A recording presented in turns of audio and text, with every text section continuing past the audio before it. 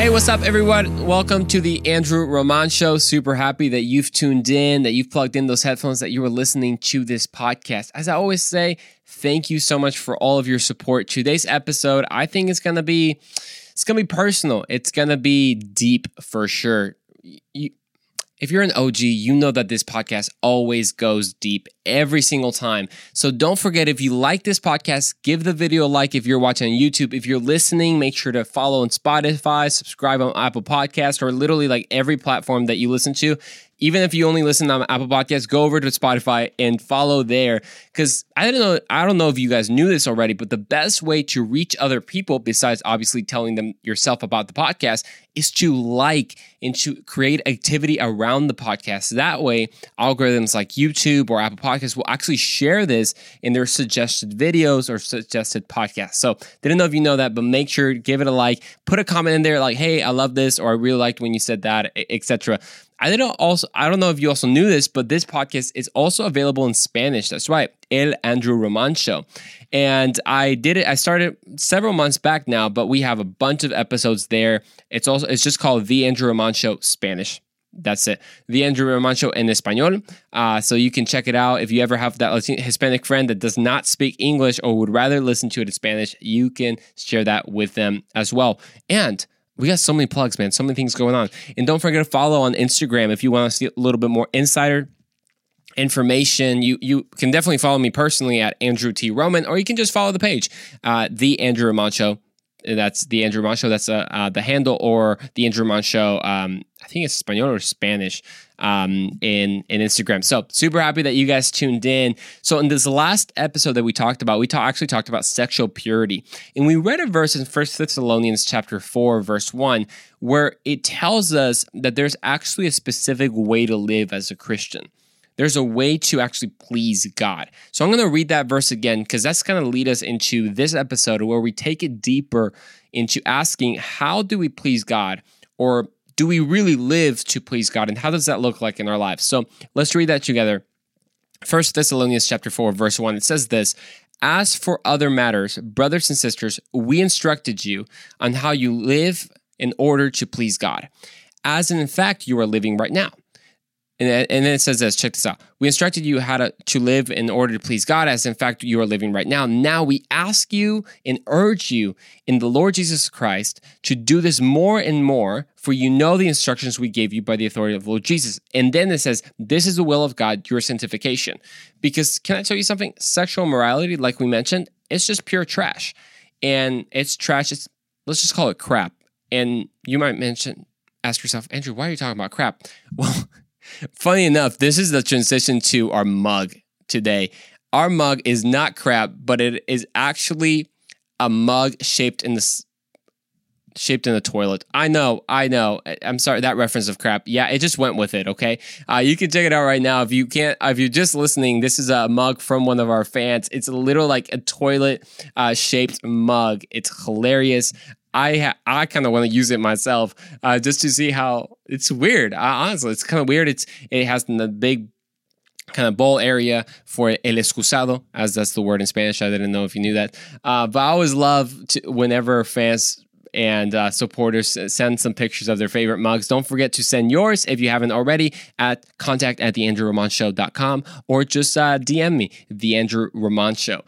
So we talked about sexual morality last episode. That's just crap. That's trash. We don't want to do that because we want to live to please God.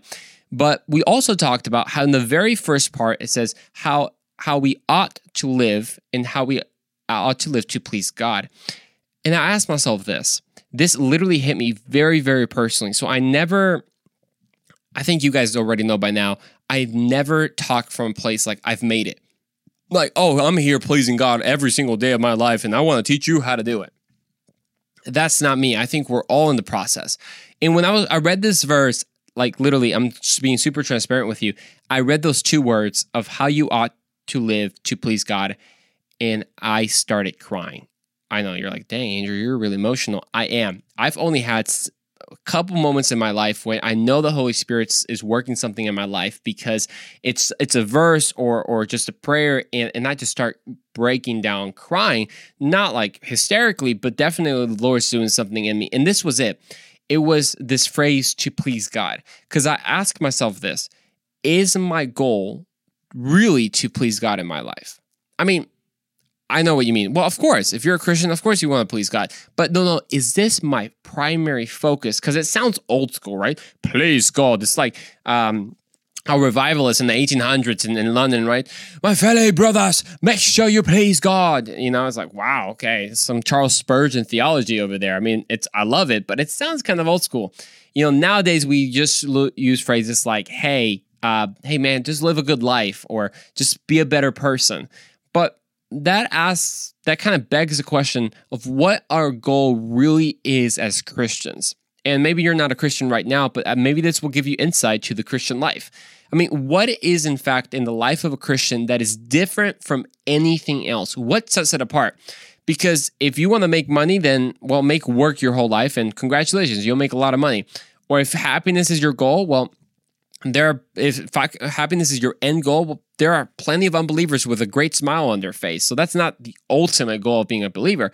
Or if you just in general want to be a better person, well, I don't know, listen to a motivational speaker like Tony Robinson or something like that, or you'll listen to some great speeches, Jocko Willink or something like that, and you'll get your life in order, and congrats, you'll be a better person and create some change in your life.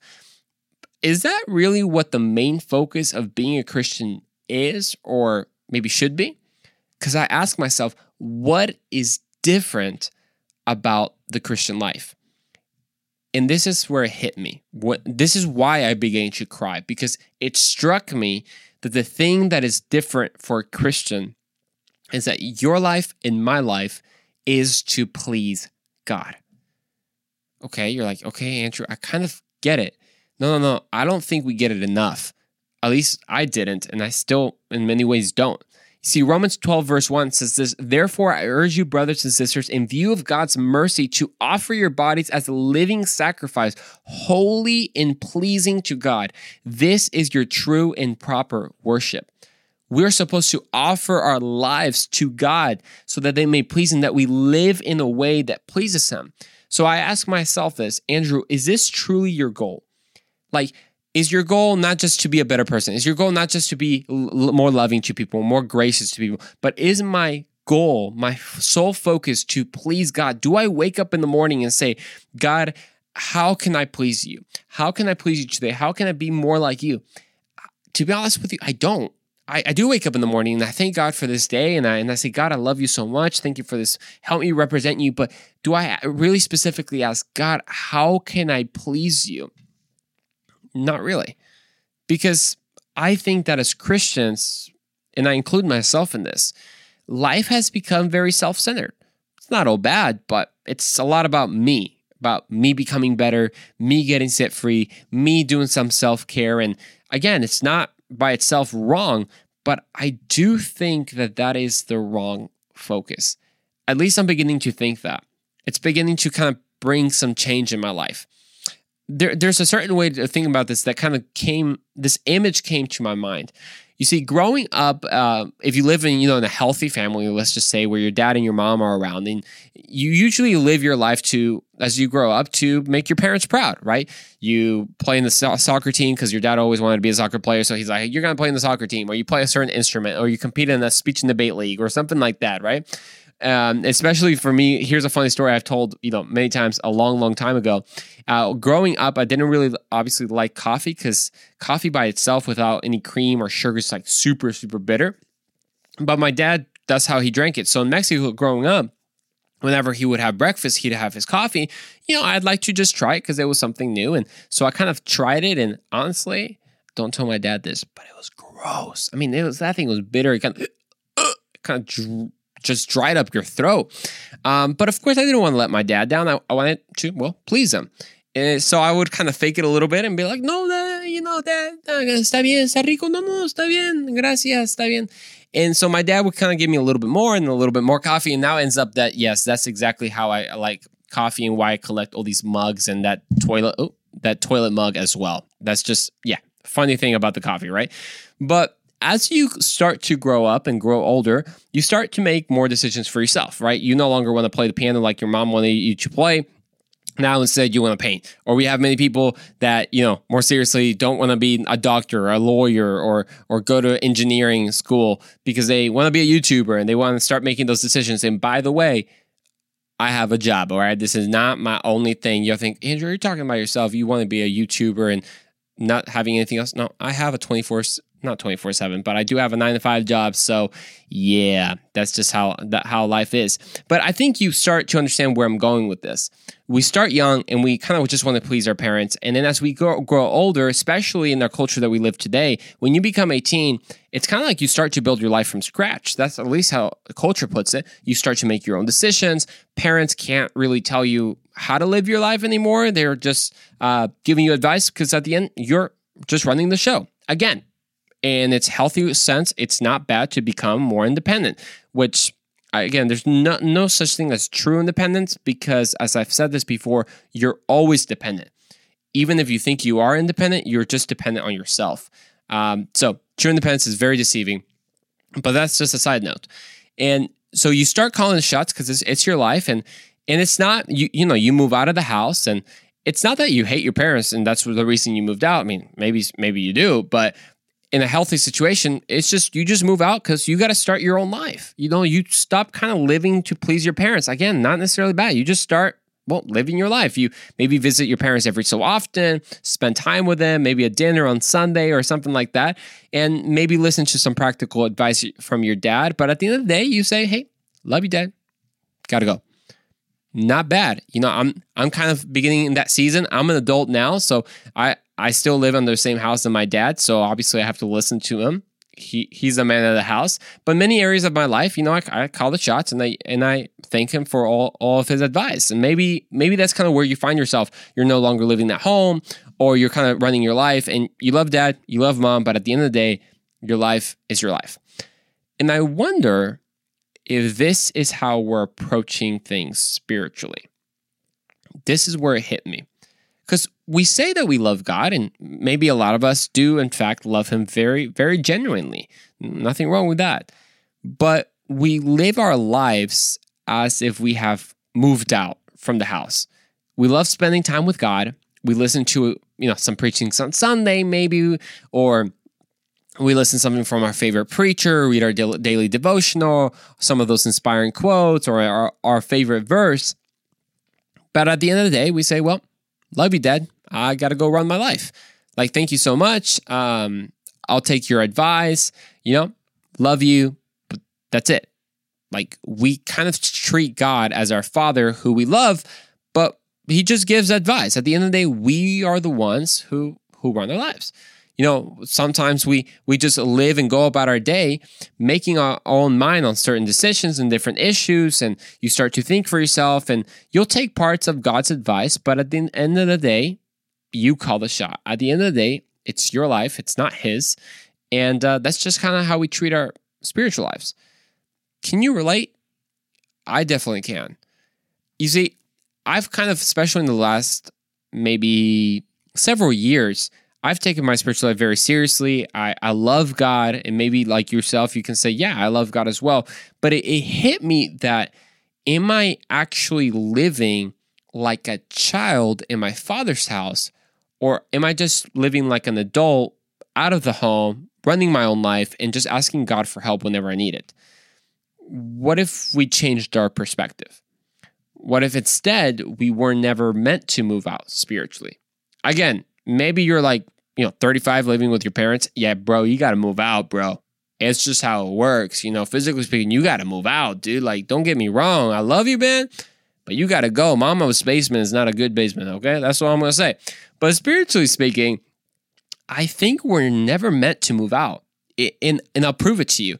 There's a story in Luke 15 that we know about the prodigal son. We all kind of know the story. We know the prodigal son goes, he wastes his life, and then he comes back, right? We know the message.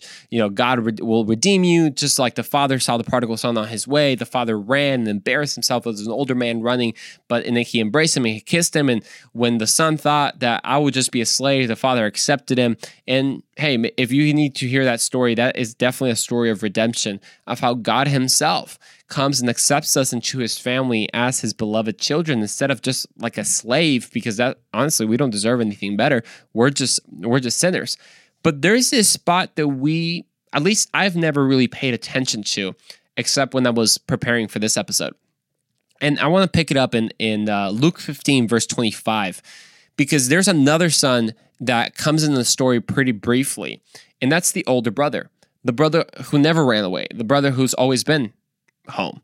And this is what he says in Luke 15, verse 25. It says this, now his older brother, this is talking about the prodigal's brother, was in, the older son, was in the field. And as he came and drew near to the house, he heard music and dancing.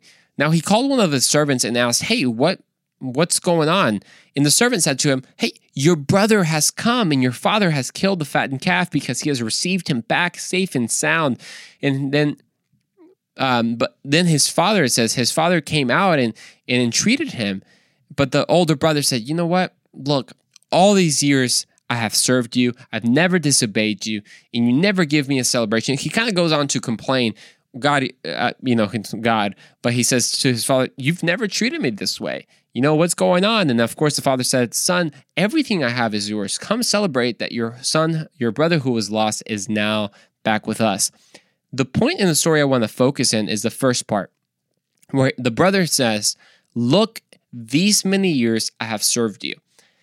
Have you ever thought that this guy, he's older and he's still with his dad? I mean, talk about not moving out. That's probably a 40-year-old in his dad's basement. Like, what's going on? Why is this guy still working for his dad? Or why is it appears to be that he's still living with his dad? And I wouldn't, at least the story, no context gives us that these guys were young kids, especially if they won the inheritance and they're going to move along, maybe young adults, maybe a little bit older, in their 30s, 40s, who knows? But he's still living with his parents. And I kind of came to the realization, as I mentioned a little previously, is that I don't think we were ever meant to move out spiritually. I think that we are meant to stay in the Father's house. Because you have to notice the brother never left home. And I think we have to approach our faith like a child. Just like Jesus said in Matthew 18, verse 2-4, he says this, Jesus called a little child to himself and put the child among them.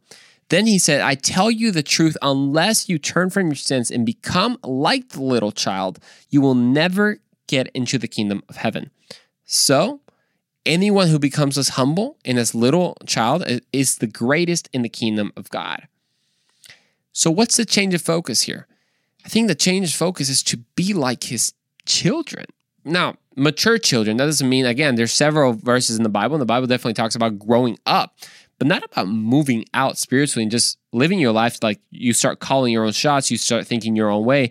I think we were never meant to do that. I think we were meant to be mature children, but that stay in the Father's house, because when we start to please him, then everything else flows from that. Because maybe you heard me from the beginning, you said, well, Andrew, is the focus not to become a better human? Is the focus not to take care of yourself? Is the focus not to, live happy and all that? Well, that's all great. But I think that comes out of the decision to please God. I think everything flows from that. You do, in fact, become a better person. You do, in fact, begin to love more people, and you stand for what is good. But when you are the reason that you do everything, when you to please yourself, things can turn upside down. And because think about terms like better. Better is just vague. Better for one person might not be better for another person. But when your definition of success or your definition of what's meaningful right now in life is to please God, then you start actually to pick up your cross and follow him.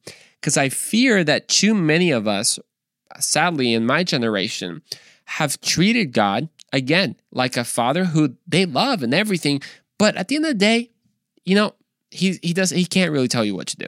It's up to you. It's up to your choices. But as we learn in 1 Thessalonians chapter 4, there is a way we ought to walk. There is, in fact, a way that we should please God, and that is by following his commandments, by following his mandates, by picking up our cross and following him. And I think that sometimes when you share this and you say, just please God, a lot of times your personhood can kind of get lost in it. Like it can kind of be taught like, hey, you know what? Forget that you even exist and just do everything for God, because at the end of the day, you don't really exist. No, I'm not talking about any of that. There's a verse in Matthew 16 that really speaks to me, and it says this: if you try to hang on to your life, you will lose it. But if you give up your life for my sake, you will save it. There's something powerful about this verse, because so much of our culture is about me, and self-care, and get yourself balanced, and make sure you have no toxic relationships. That's all great. But if that's the focus, what makes us different than anybody else? I think that flows out of a life that pleases God. Because someone who's not believing in God, their focus is not to please God. Their focus is maybe just to be a better human. And out of that, they do some great things in life. Amazing. But you and I, as Christians, our focus should be, in fact, to please God. Because when we focus on God, we begin to even find ourselves. Matthew 10:39 says this: if your first concern is to look after yourself, you'll never find yourself. But if you forget about yourself and look to me, you'll find both yourself and me. So I want to encourage you today, whenever you're listening, however you're listening to this, is when you live to please Him, it takes picking up your cross. It takes forgetting about yourself and realizing the world doesn't revolve around you. It actually revolves around God. Our goal as a Christian is to please God, not to please ourselves. And when we make that change in perspective, we're going to see that everything else that we need to be a better human, to be more loving, to be more patient, to actually make a change in this world flows out of that. So today, make a challenge and make a commitment that you're not going to live for the culture. You're not going to live even for your own opinions or your own tus propios gustos, as they say, your own preferences. You're going to live to please God. So I want to encourage you with that, and I want to challenge you. Pick up your cross, because remember, when you forget about yourself and you search for Him, you will in fact find yourself, and you'll find God. We'll see you in the next episode of The Andrew Ramon Show.